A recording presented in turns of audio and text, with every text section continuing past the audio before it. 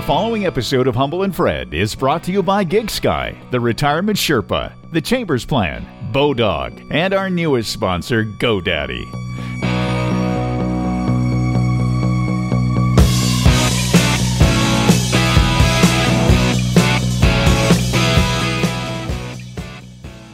Hello, I'm Toronto Mike, producer of Humble and Fred. Singer-songwriter Murray McLaughlin is probably best known for his trio of Canadian hits, Farmer's Song, Whispering Rain, and Down by the Henry Moore. The man's won 10 Juno Awards. He's been nominated 23 times. He's a member of the Order of Canada, as is his wife, Denise Donlin. Here he is on Humble and Fred.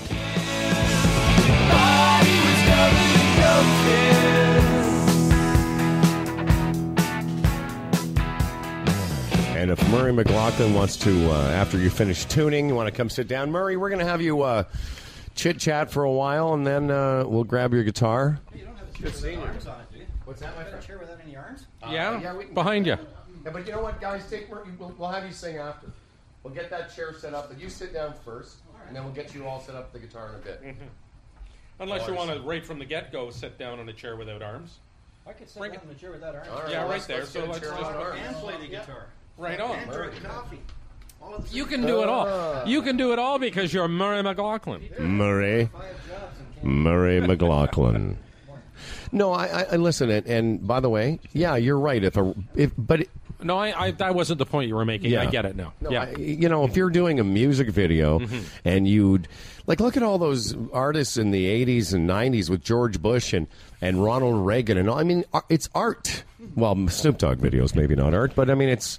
But a gun pointed at the head. Well, it's First Amendment for them, right? But I thought in the video that I saw it was a plastic gun. That doesn't matter. I'm good. How are you? Nice to see you.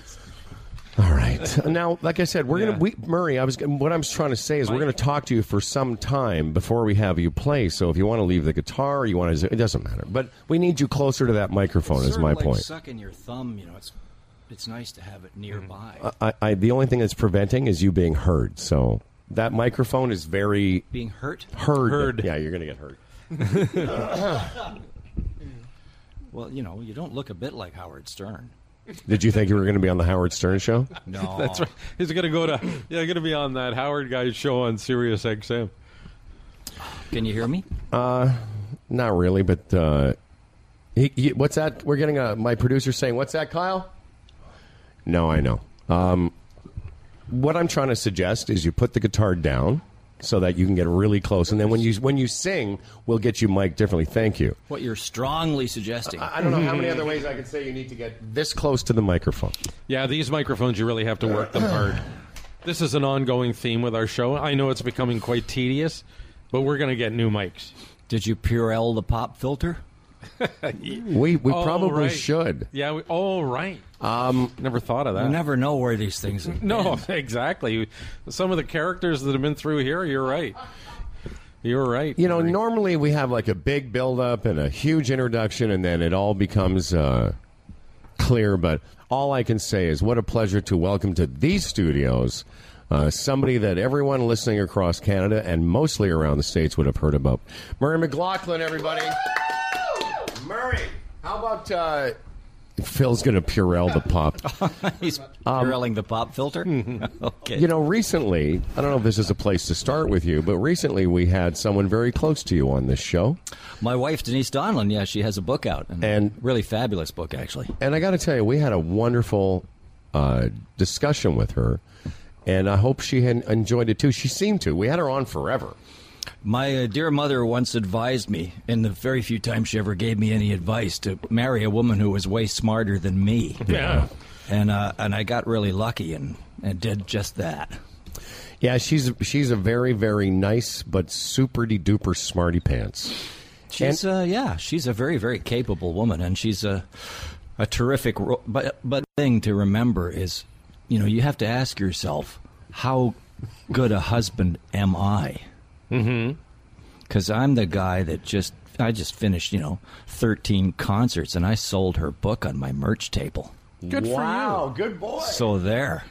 No matter who you are or what you are, you're always like, well, like maybe score some points with the missus. Well, there was a good sales incentive because, as you know, the book is called Fearless as Possible Under the Circumstances, and I signed the signature page for authors right next to her signature, Fearful as Possible.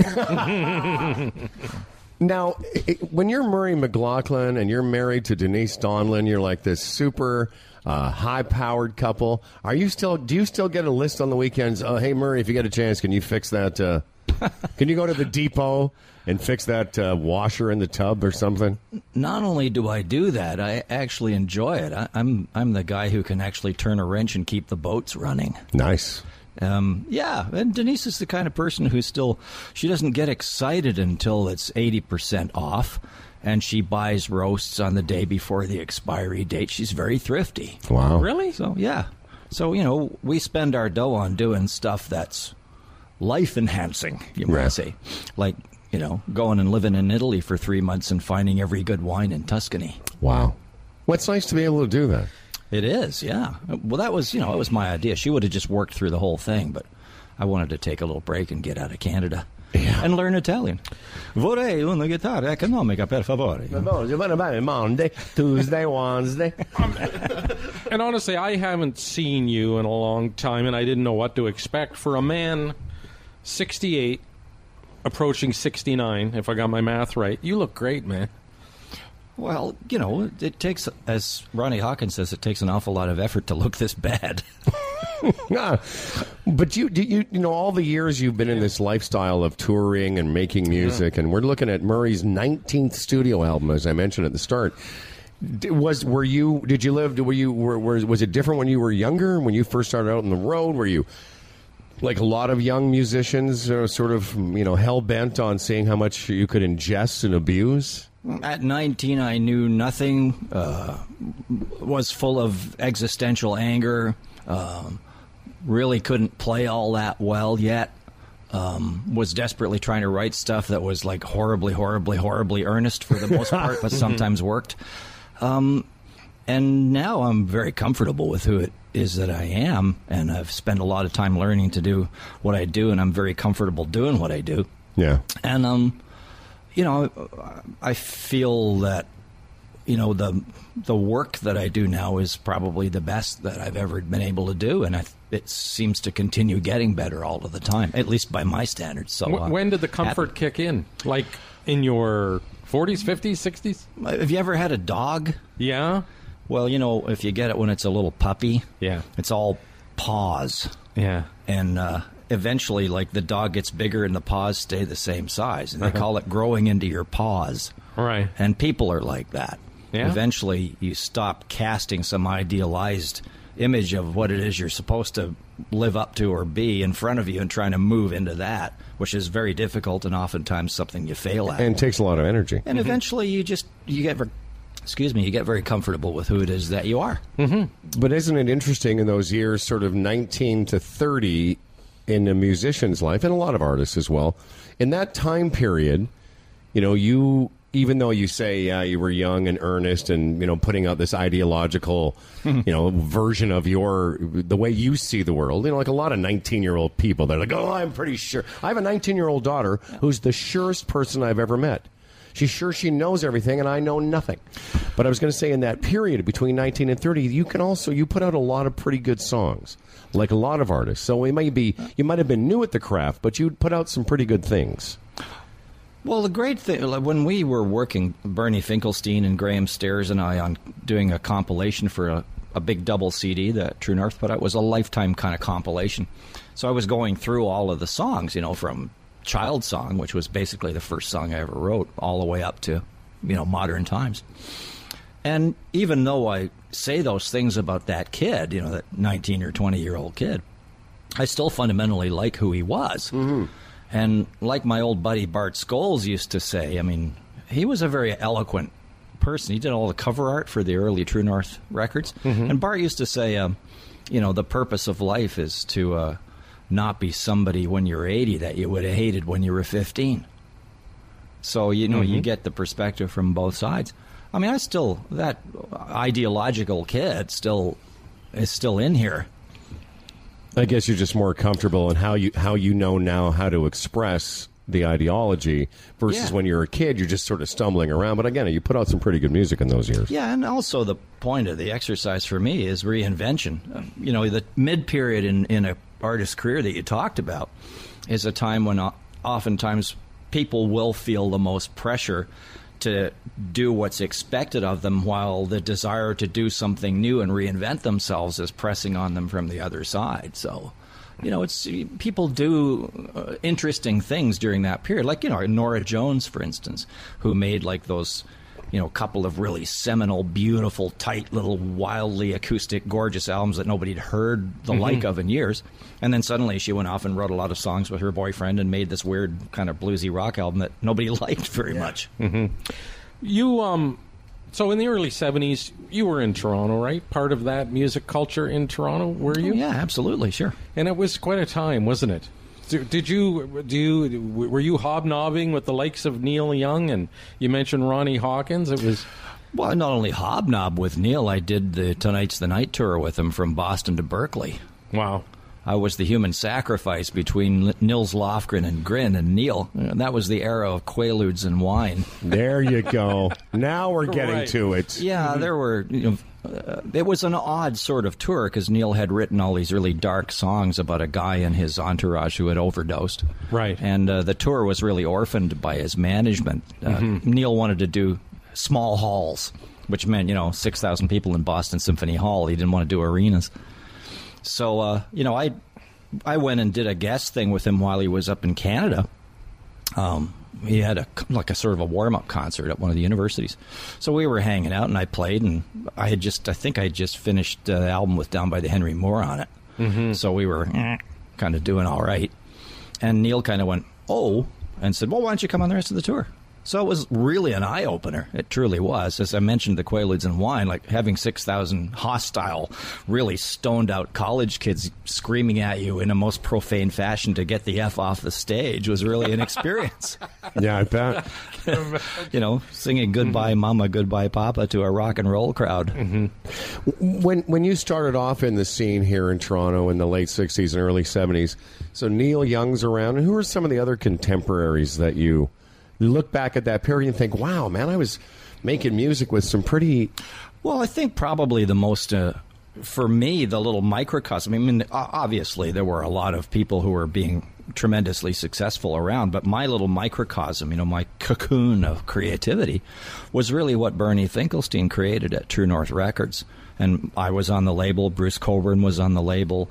Luke Gibson was on the label. The early band Syrinx, the first sort of Moog synthesizer band. Eventually Carol Pope, Dan Hill. There were all these. And what Bernie did was to create this little place where you could just stretch out and make what kind of music that you wanted without feeling any sort of pressure to fit it into some economic model. So the result was there was a real burst of interesting, different creative music that came out of that label at that time. You mentioned too Ronnie Hawkins. He's really held in high regard by the community, isn't he? Even to this day. Well, Ronnie's a great character. Yeah, no, I know. I've had the pleasure of being in his house a couple of times in recent history, and to sit. You've been up there in Stony Lake, and sure. I sit in that room. He's a little more infirm now, but it was a regular occurrence to run into Ronnie at the Stony Lake Market. Yeah. Right. Actually, when the Australian journalist who just passed away, I've forgotten his name off the top of my head, but he was he was there with Ronnie when they did the John Lennon and Yoko residency in Mississauga. Yeah. So they would show up at the market regularly and how do you do? When I first met Ronnie, actually, at Gordon Lightfoot's house, when he walked in the front door and said something highly insulting to my first wife. Well, that's him. We in that last couple of minutes, you mentioned, Gordy Lightfoot, Bruce Coburn, Neil Young, Murray McLaughlin. It's an interesting group of sort of singer-songwriters. Neil's electric aside, there's a real What is it about us that we produce that type of singer-songwriter? It's interesting. I just wrote an essay for a project. It's kind of a 150 anniversary of Canada project for around the Juno Awards. And what I pointed out was when Bruce and I toured Japan in the 1970s, we went there, and I'd never been there before. I didn't read Shogun on purpose, all of it, you know. But Japan was a real eye-opening experience for me because there was a huge fan club base for Canadian music. Yeah. And when I talked to Japanese college kids about it, they really drew a very clear distinction between music that came out of Canada and music that came out of the United States or out of the UK, for that matter. And kind of boiling it down to its essence, what they were really saying was that our singer-songwriters are to Canada kind of what poets are to Russia. There's a real kind of there's a feeling. The way I put it is there's a wind that blows through us. Yeah. And, you know, everybody's got like a little bit of the breath of that wind in them. It's, you know, we live in a country in which we exist at its discretion. We've never conquered Canada. We're ticks on the ass end of Canada. You know, whatever it decides to do to us, it will. Yeah. Mm-hmm. And there's a kind of a feeling here that, you know, you can fall off the edge of the country. You really can, and disappear. We're different in that respect, and I think, you know, there are classic lines in Canadian songs that you can think of that are really, to my mind, intellectually, ideologically, really, really Canadian-like. And completely Leonard's different. There's a crack in everything where the light comes through. Or Joni's, you know, I wish I had a river I could skate away on. Or, you know, they're just wonderful. Bruce Cockburn, what's that line you love from? I love it too. From I know it was la la la la la la la la la. No. The Bruce Cockburn song "Kick at the Darkness." Till it bleeds daylight. Yeah, that's a good. I'm sorry, I was just screwing with you. No, It's okay. that's fine. No, you can screw with us all you want. Was American Success? I was hoping Bruce was actually listening there. Yeah, we're just hoping anyone's listening at this point, Murray. Is Bruce still in the area? Do you know? Bruce lives in San Francisco. Oh. I haven't seen him in quite a long time, but Bernie still manages him, and Bruce is a new father, actually. He found a lovely lady, apparently, and decided to become a father in his 70s. Good for him. So he's I know. his preoccupation now is taking his toddler to school. I mean, that's kind of the deal. Yeah. Well, you know, and a lot of I ran into somebody last night who's younger than that, 52 years old, who's got a 2-year-old. And we were talking because I find it fascinating. My kids are 19 and 22, and I'm like, what is that? What is that going back in time? You know, because he's got like the 22-year-old, and now he's got a 2-year-old. But what I wanted to focus on a little bit before I forget is that idea of, you know, a uniquely Canadian style of music. And it continues today with a guy like Ronnie Sexsmith. You know, someone that people that are, and Leonard Cohen you mentioned, there's a whole sort of pantheon of Canadian singer-songwriters There's of also a certain some, style. There's some coming up that I think you should really keep your eye on, too. I mean, Tom Wilson, you know, Junk House and Blackie and the Rodeo Kings is a really amazing guy. He's a tremendous character, and he's a great artist.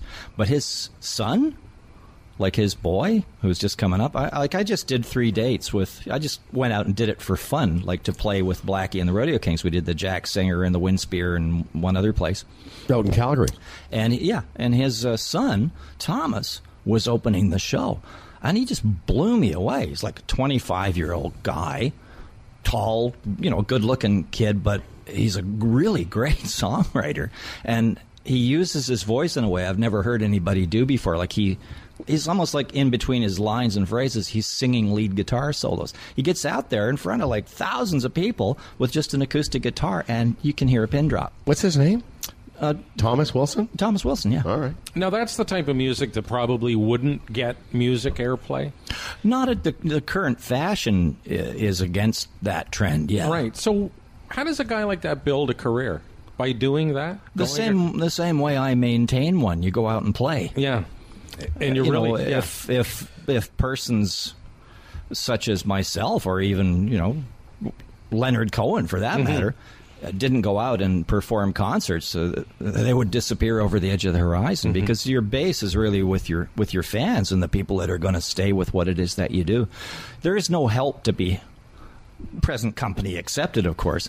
But in the general sense, the old model where you put out a record, it gets played in radio, the record company promotes it, you go out and tour and blah, blah, blah. It's all gone. Completely poof. Yeah, that little runt called Napster took care of that. Right. And now into Spotify, it continues. Yeah, you get 52 trillion hits and you make $1.47.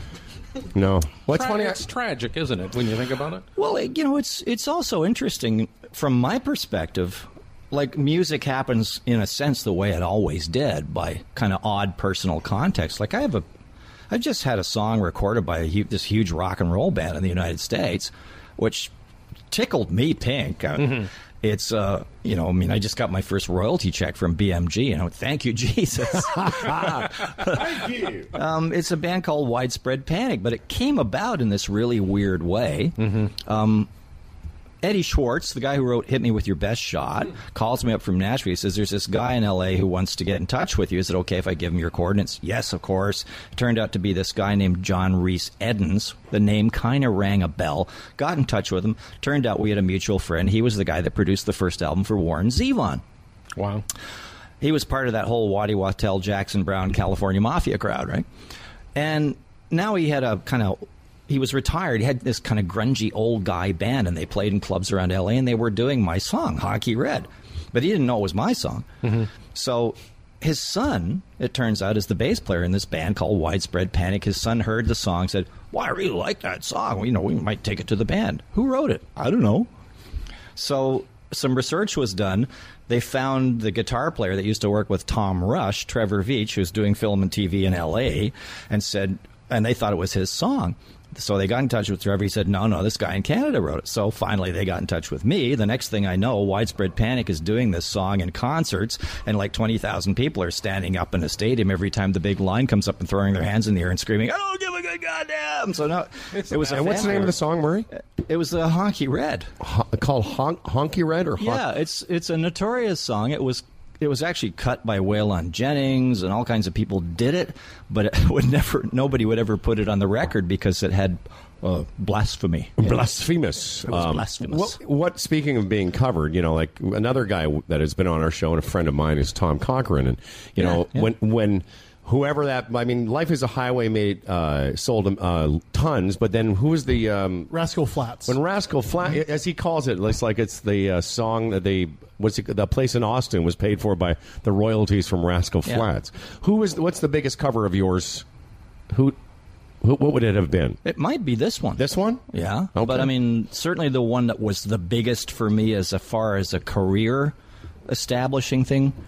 The one that really stands out was two songs were covered early on by Tom Rush on his first Columbia album. He was for those who don't know, he was a really huge star in the kind of folk. And he was a guy who was known for discovering singer-songwriters. He was the first guy to record James Taylor, Joni Mitchell, and Jackson Browne. So to be recorded by Tom was really, really something. That was big. You've been friends. Thinking about all the people that we've talked about so far, and you toured with Bruce Cockburn. Obviously a contemporary of all those people you just mentioned, whether it's James Taylor or Jackson Browne. Do you ever have this happen to you when you're listening to somebody else? Maybe it's a friend like Bruce or somebody you've, an acquaintance like Jackson Browne, and you hear their song and you think, oh, man, why didn't I think of that phrase? Or why, do you ever hear a song and go, damn, I wish I would have written it? If I've ever felt that way, it would be farther back in the songwriter's lexicon, probably going back to the golden age of Sammy Cahn and Cole Porter and folks like that. Because the style in which I work is really, in fact, the style in which Gordon Lightfoot or Bruce Cockburn or Joni Mitchell or me work, they're all really radically different. They all have very different takes, and they're so dissimilar in musical conception and also in philosophical conception in some cases that there's plenty of room for everybody. I guess that's what I'm getting at. There's plenty of room for everybody's style. Yeah. What about today?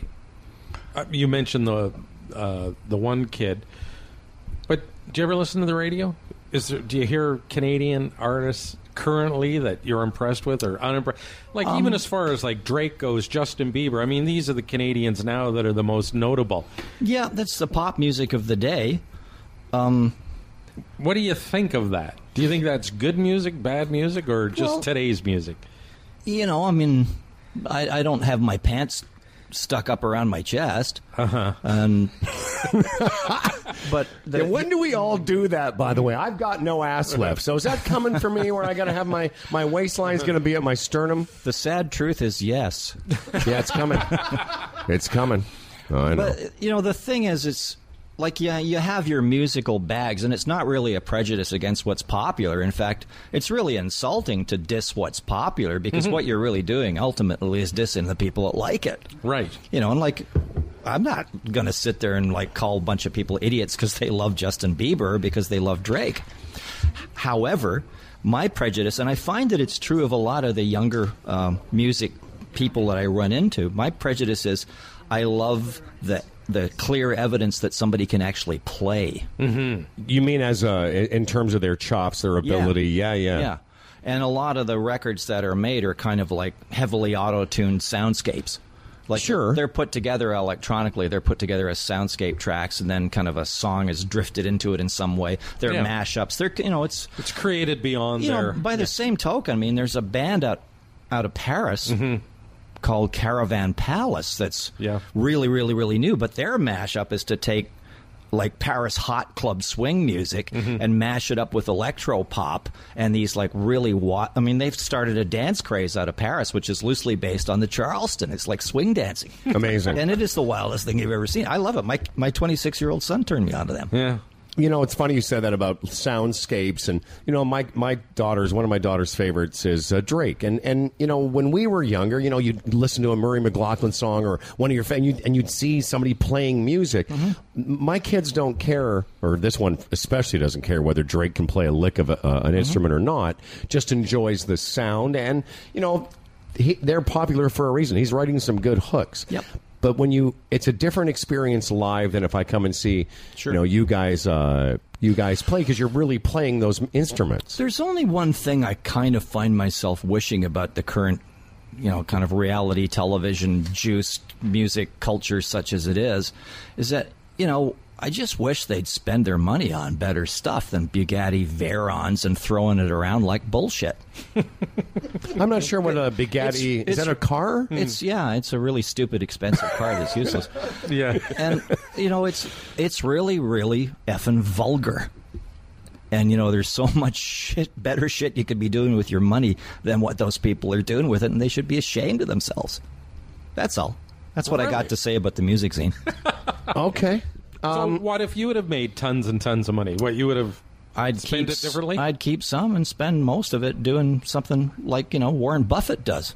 He puts 95 or maybe more % of what he makes back into Bill Gates. Everybody's doing the same thing. They're throwing it back into trying to resurrect Africa, establish satellite communication system, give everybody Wi-Fi, give everybody medical, build roads, schools, you know. For the good of all, I suppose. Yeah, help people. I'm all over that. I wanted to ask a question. We're going to take a break in a couple seconds here along Sirius XM. The voice in our studio today is Murray McLaughlin, who has been making pretty great music for a pretty long time. You talked about the 19-year-old you, the ideology of youth, and you're wide-eyed, and you actually said something I thought was interesting about you feel more comfortable in all aspects of an artist's life, but also are you as good a player as are you a better player now than you were at 19? Very you just much. know more? Yeah, very much so. In fact, do you play every day? Oh, yeah, pretty much.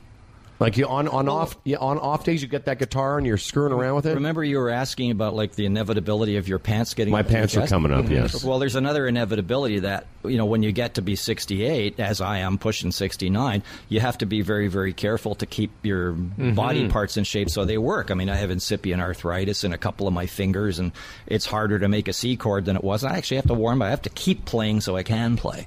And so, yeah, I do practice every day. No, that does make sense, especially because you're going to go out and tour. I guess you're doing some shows for this 19th studio album called Love Can't Tell Time. Yeah.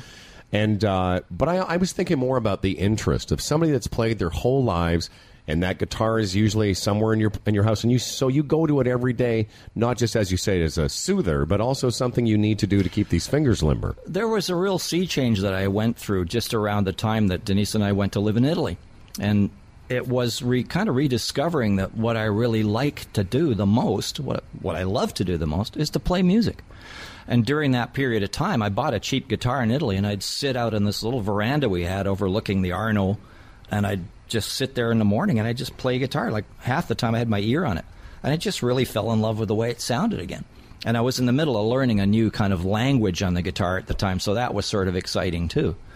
A different picking style, or... Well, I could demonstrate. Absolutely. I don't know if people can hear it or not. I love the shit. Here, let me make sure that. Just make sure that mic. Okay, that's the mic. So, give me an example of what you're talking about. Well, like a folk kind of chord. You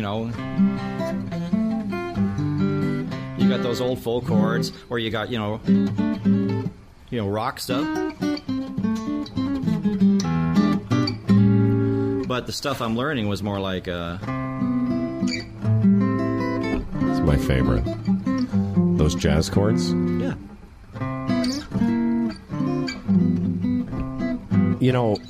I love that. How long ago was this Italy trip? 2013. So you think about it, all the years you've been playing, and even a guy at your level can start to fool around with an instrument you've been playing since you were a kid and still go, oh, there's something new in this, and something that would have caught your attention. Well, that process, I don't believe that process should ever stop. I find that, learning or making music is the same really as painting or a lot of other experiences that I'd classify as existential. They're the ones that shut up the chatter that's in your head all the time. You understand what I mean? Oh, I do. The monkey brain. Yeah, well, I often riff on this on stage that, like there's two people in us. Mm-hmm. There's the kind of idealized, polish it up and shove it out in the world self that you hope people will accept as who you are, and then there's the person that you are you hope people don't find out about. Yeah, the one that we spend all day hoping no one actually sees. Yeah, so you're kind of sitting there all the time having this inner dialogue between these two parts of yourself. It's not really quite as simple as what kind of cereal you're going to have in the morning. No, exactly. But it's a fun place from which to work. For me, reinvention, learning these things, all the things I've been involved in, whether it's painting or karate or flying airplanes, have been things that sort of still that inner dialogue, and a quiet place in your head is a really good place to be for periods of time. When you went to Italy and you're there for 3 months, you're in Tuscany, I've been there too, your head's in a completely different space. Oh, yeah. Did you create, does that absolutely open doors that you don't get by being in the middle of the city of Toronto? Well, I think I love being in Toronto. I mean, it's my hometown. I emigrated here when I was a small child, and I grew up here. I could be a cab driver here. I know every alley. But, I think it's important. You see this in the United States, that you talk to an average person in the United States, and they don't know shit about the world. They haven't been outside of the state that they live in. Nor do they get any information that's not filtered through their own media, which is very America-centric. Yes. So I think if you're going to be a person who has the right to have an opinion, then you have to broaden your experience enough to actually merit having one. Mm-hmm. And I find it's very important to get out of this country from time to time, just to kind of get a good look at the life experience of being here. And how other people live. I really wanted to actually learn how to get groceries and do the laundry and actually converse with people in some respectful way in Italian, which I did. Mm-hmm. And that was really a great thing. Those comparisons, we were talking about that this morning, like Beauty and the Beast in Malaysia. They're not going to show it in the theaters because there's a gay scene. Yeah. And and we making that point, sometimes you got to look out at that kind of stuff and appreciate what we have here. Yeah, you're right. I mean, that kind of thing, everybody goes tut-tut Malaysia, but that kind of thing is always just sitting under the surface where we live. Mm-hmm. And believe me, there's, a lot of North Americans are, I call it pretend tolerance. Murray McLaughlin's here with us for a little longer. It's Humble and Fred Radio live this morning around North America on Sirius XM. You can download this episode later if you like, if you missed any parts. Murray's going to play something from his 19th studio album in a second or two. Come on back. It's Humble and Fred Radio. Did you see them on a prom night? Hey guys, this is Mae Martin. You're listening to Canada Laughs on Sirius XM.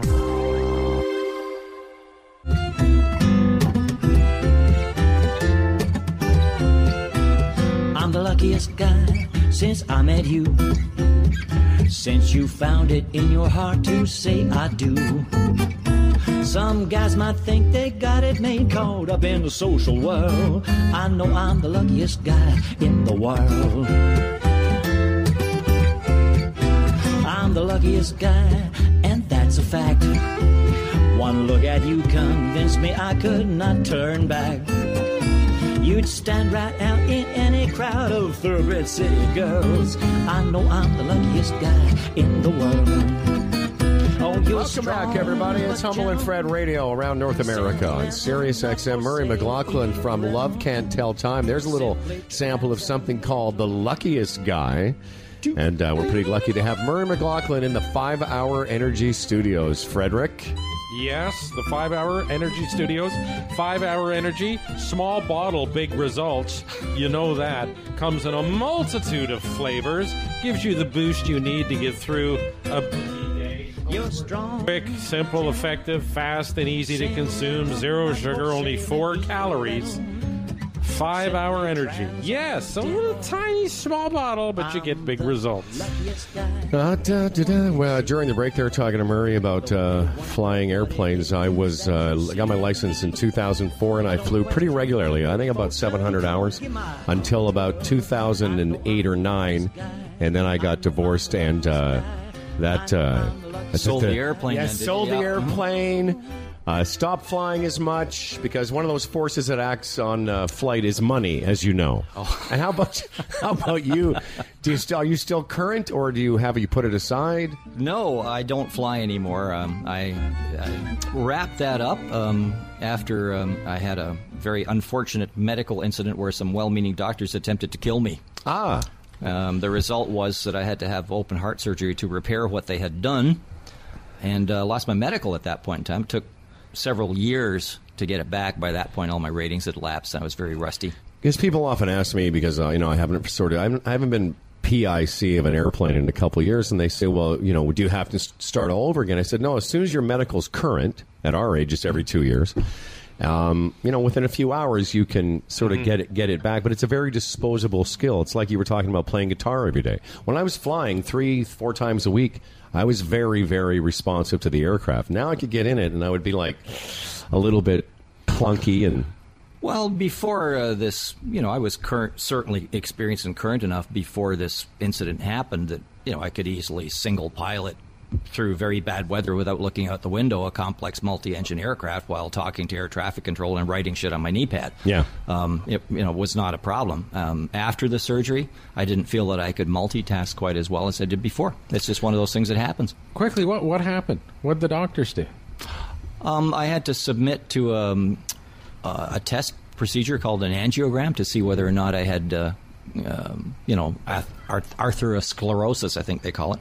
I didn't have any worse than anybody else my age would have, but there had been a change in the ECG reading that the aviation medical examiner found, and they wouldn't sign me off to fly unless I submitted to the test.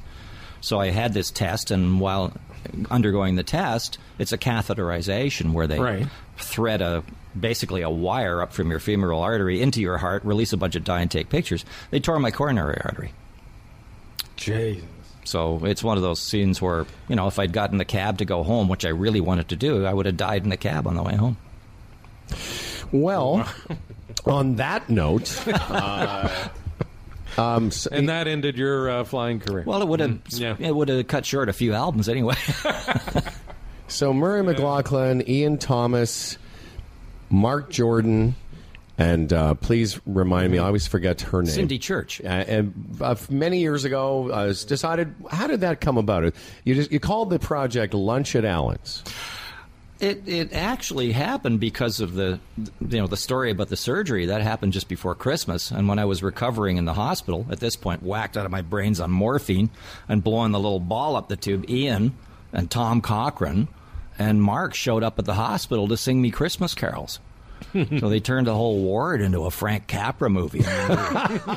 Filipino nurses with Santa hats leaning in the door and smiling, the whole 9 yards. And I'm sitting there on the bed just bawling my eyes out because I was really just moved that my friends would humiliate themselves to that extent on my behalf. So anyway, I wanted to have a kind of a gratitude lunch when I got out and got back on my feet, I did the Everly Brothers tour at Massey and National Arts Center in Hamilton Place, and then called a lunch, invited Ian to come to lunch and Tom, which they did.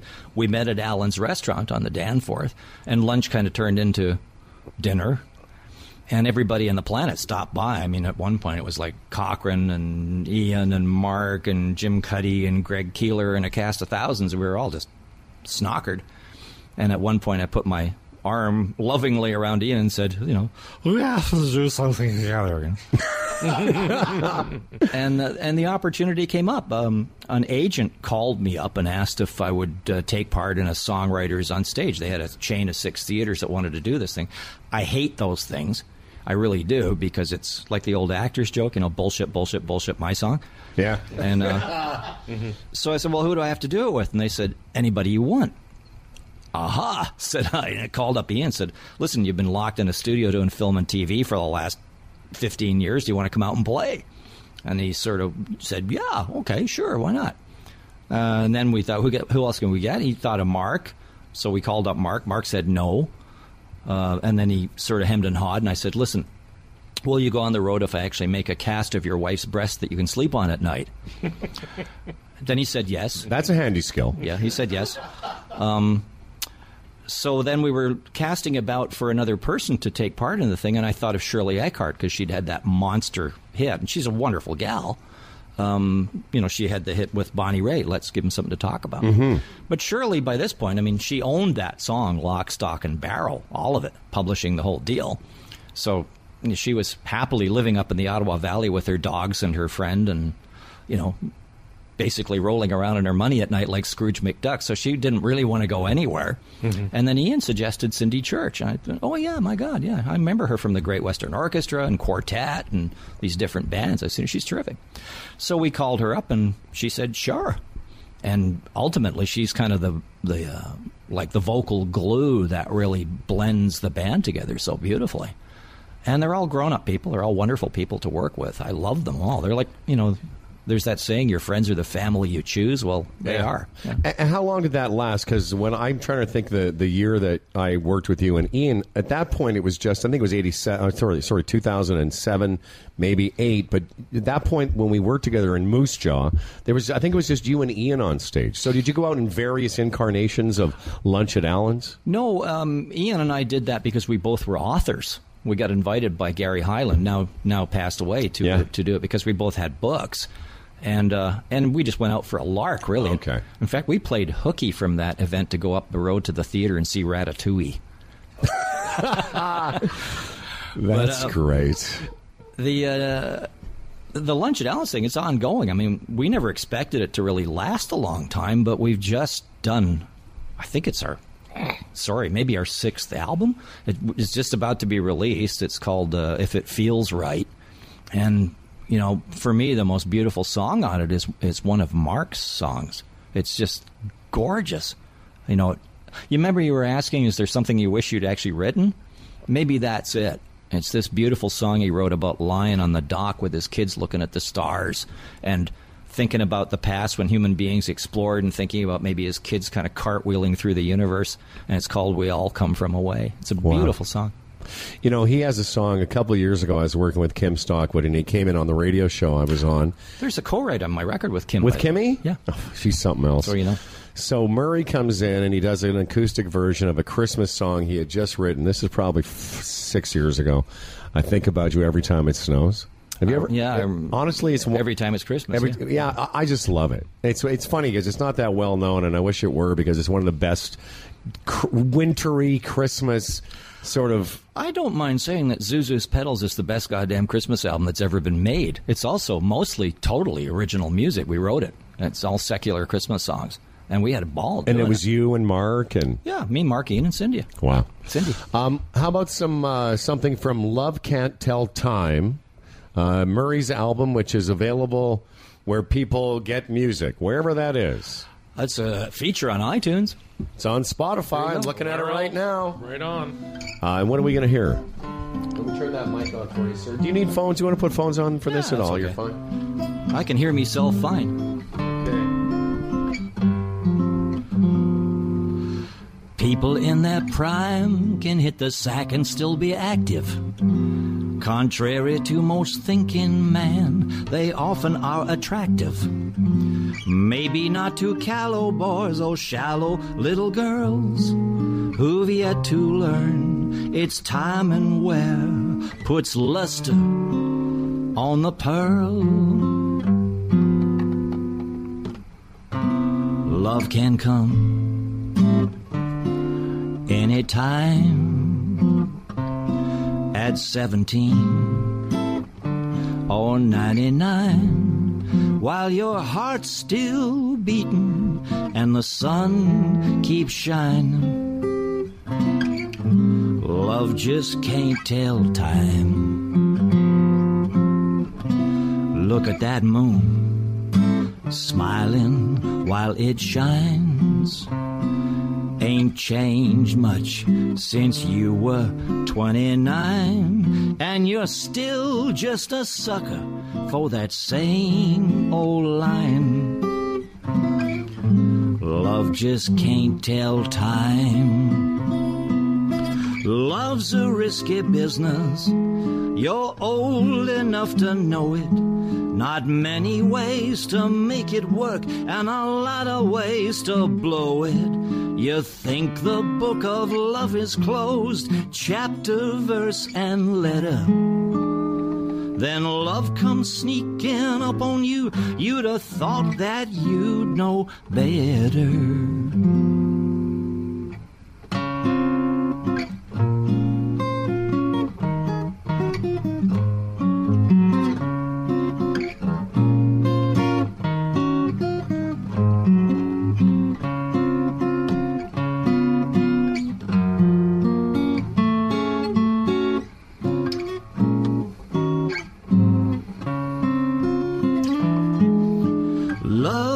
A risky business. You're old enough to know it. Not many ways to make it work, and a lot of ways to blow it. You think the book of love is closed, chapter, verse, and letter. Then love comes sneaking up on you. You'd have thought that you'd know better. But just look at that moon. Baby, it sure looks fine. Just like it did in days of old lang syne. And you're still just a sucker for that same old line. Love just can't tell time. Love just can't tell time. That is so nice. That's crazy, man. Oh, I love that. Mm-hmm. That's the what I meant by the new guitar language. I see it. Well, I was going to say that's the Italian music there. It's amazing to watch you play that, and just how easy all that comes to you. What in that particular case? What happened first, the lyrics or the music? The run that you just did there. Well, that song I wrote. It's a co-write with a really dear friend of mine who passed away, unfortunately, before I finished the record, named Allison Gordon. And Allison had, late in her life, she was in her 60s at this point, suddenly found herself the other woman in a love triangle, and she was just tickled pink. She had a tattoo on her backside. It was a heart that said, "Your name here." She was quite a character. Allison was the first woman sports writer. I was going to say, Allison she Gordon, wrote, the sports writer. Was on the Blue Jays circuit following the baseball team. Yeah. And, she's a very colorful gal, and she was a great friend. So we wrote that song together because, her feeling was, love doesn't just happen when you're, Romeo and Juliet. It can happen in a Chartwell residence, and it often does. So, keep an eye on mom and dad, Yeah, for sure. Murray McLaughlin, it's interesting. We have another release, Lunch at Allen's. Do you have do you have an appetite to go out and play still? I have just finished 8 of my own concerts. I've just finished 3 with Blackie and the Rodeo Kings for fun. I've got 19 concerts coming up with Lunch at Allen's before the end of October, and then 10 more of my own in November. So yeah, I'm kind of out there. And they're all nice theaters with good pianos and good tech, and people show up. Hallelujah. And how far will you go? Coast to coast, actually. The last of the Lunch at Allen's days are all the theaters out in Eastern Canada. You know, the Rebecca Cohen, the Fredericton Playhouse, that bunch.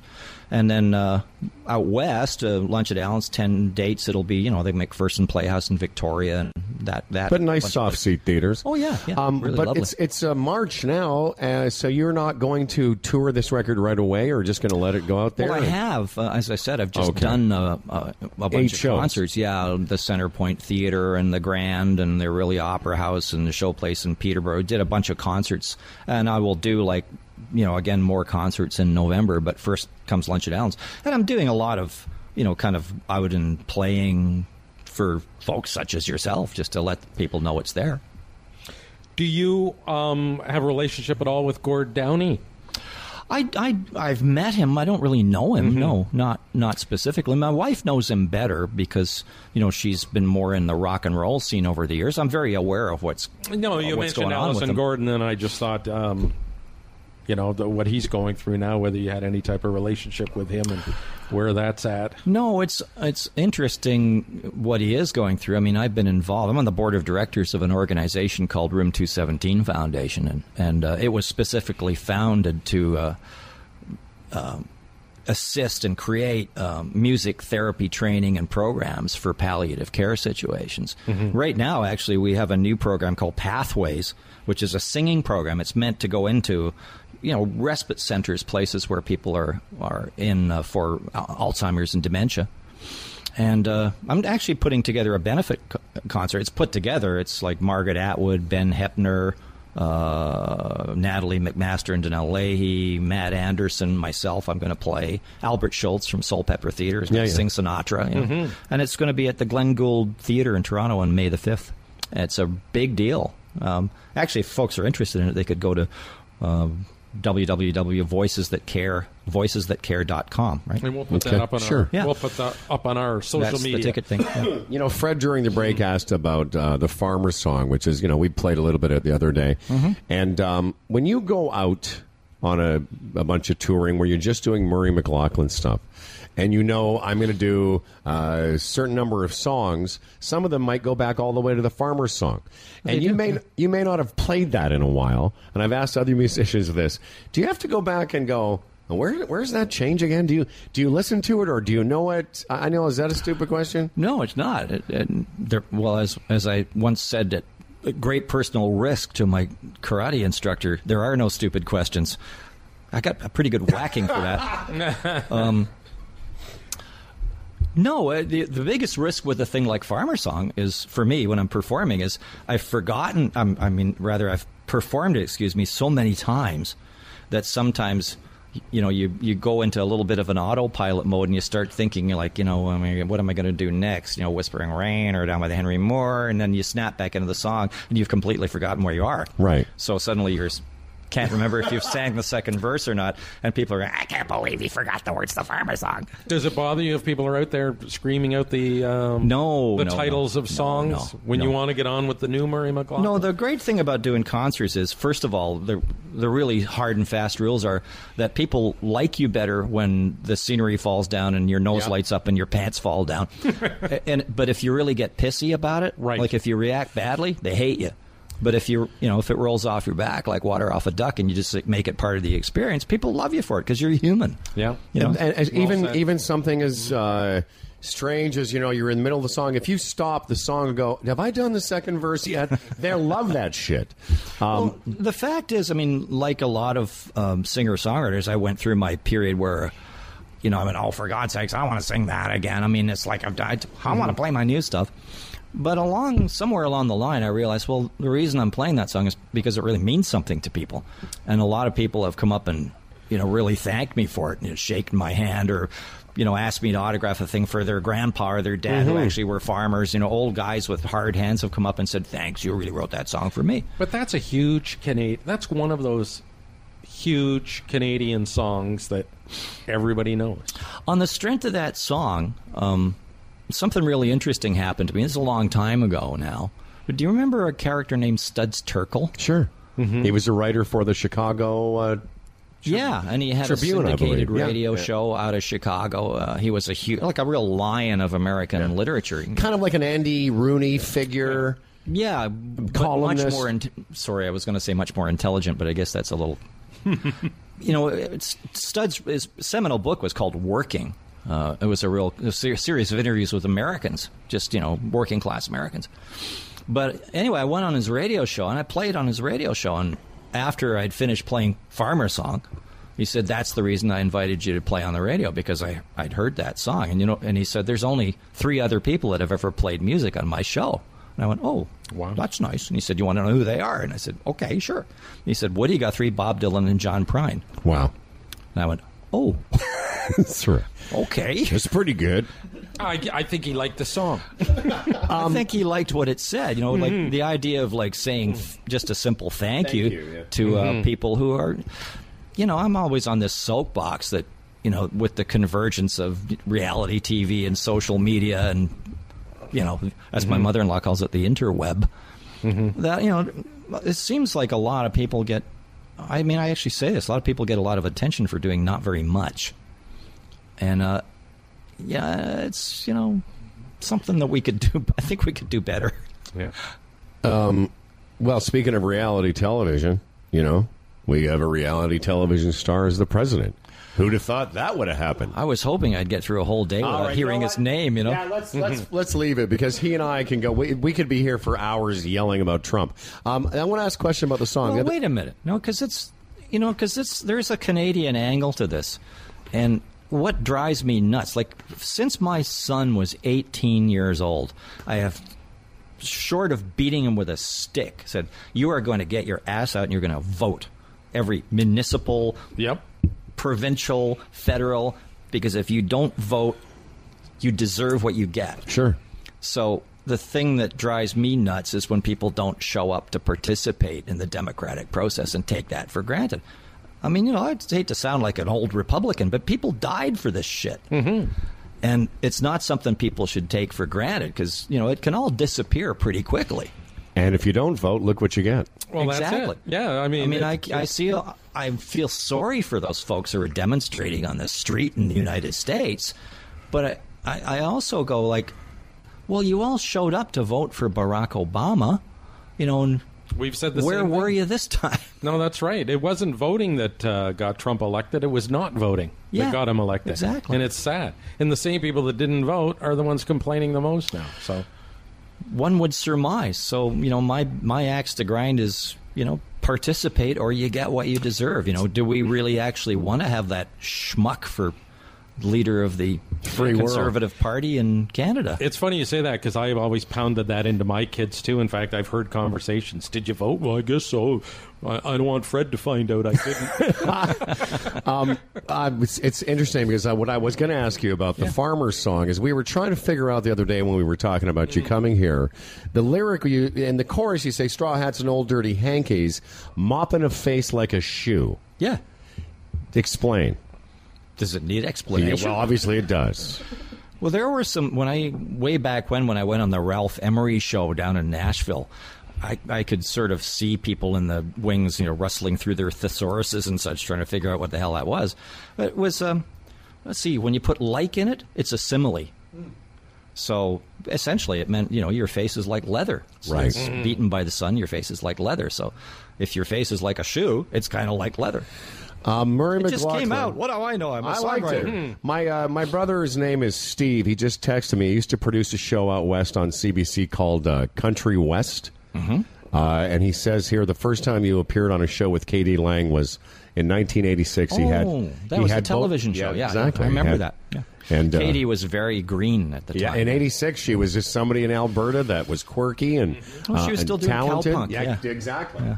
It's sawed-off boots and crinolines and stuff. Yeah, she was sort of Oh, I remember. Wild, yeah. I remember bouncing through CFNY wearing those outfits. Yeah. Let's see if somebody has a call. Hi, who's this calling us? Hello. Hello. Well, it should be working. Hello. Go ahead, hit it again. All right.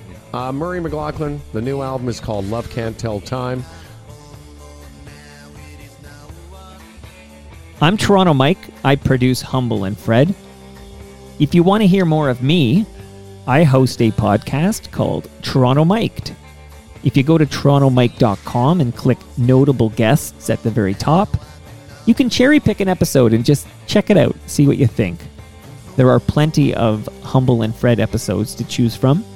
Thanks for listening. Peace and love.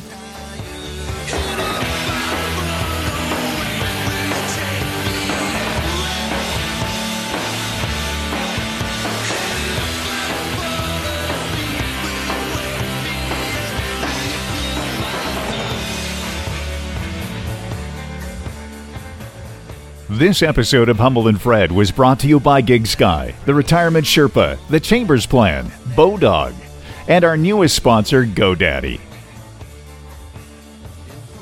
For Humble and Fred, I'm Dan Duran, and remember, as Howard says, just the odd ones are giant fuckheads.